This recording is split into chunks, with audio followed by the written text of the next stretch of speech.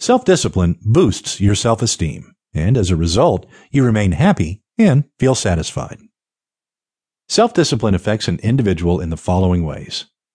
You are not involved in impulsive actions and rash behavior. You do not engage in procrastination. You are active, mentally and physically, and combat laziness. Continue with your work even when something else is distracting you. Exercise regularly despite your TV serial being telecast. Work on an assignment, even when the initial excitement dies down. You rise early and utilize the mornings productively. Read a book thoroughly with complete concentration. You can strengthen your resolve of disciplining yourself when you learn about the vital role of discipline. Realization draws about the instances in which you exhibit undisciplined behavior, along with the resulting effects.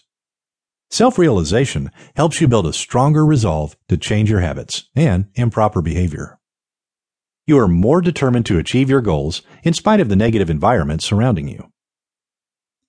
Develop a strong character.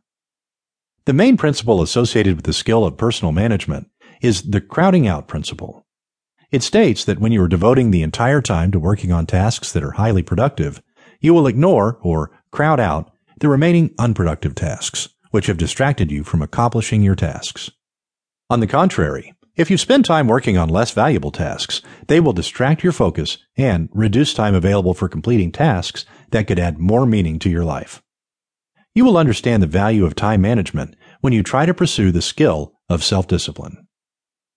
Self-discipline refers to the demonstration of positive demeanor along with the mental strength and courage to complete your tasks, manage your time effectively, and manage personal relationships as well.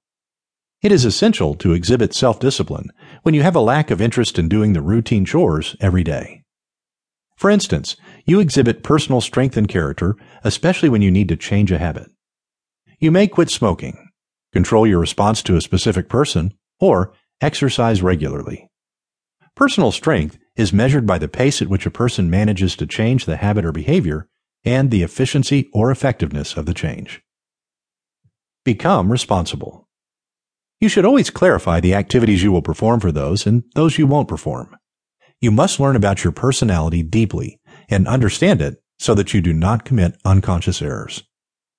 Any institution, educational or professional, lays down its regulations and norms of standard operational procedures, which are lengthy and difficult to comprehend. However, in order to arrive at ethical decisions, you must be well abreast with the rules of the concerned institution. When you join a new company, you must understand the policies adopted by the company and the kind of behavior expected from you. Modern organizations emphasize on the factor of accountability on the part of an employee. You must take responsibility for your own behavior. If you make a wrong decision at work, you cannot hold your colleagues or your seniors responsible for your personal damage. When you take responsibility during a crisis, it exhibits your strength and personal character. You display honesty that is rare and highly valued in your organization. If you argue unnecessarily in a bid to hide your mistake, it will not help you.